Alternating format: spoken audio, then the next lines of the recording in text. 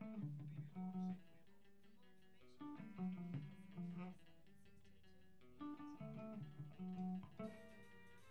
that note.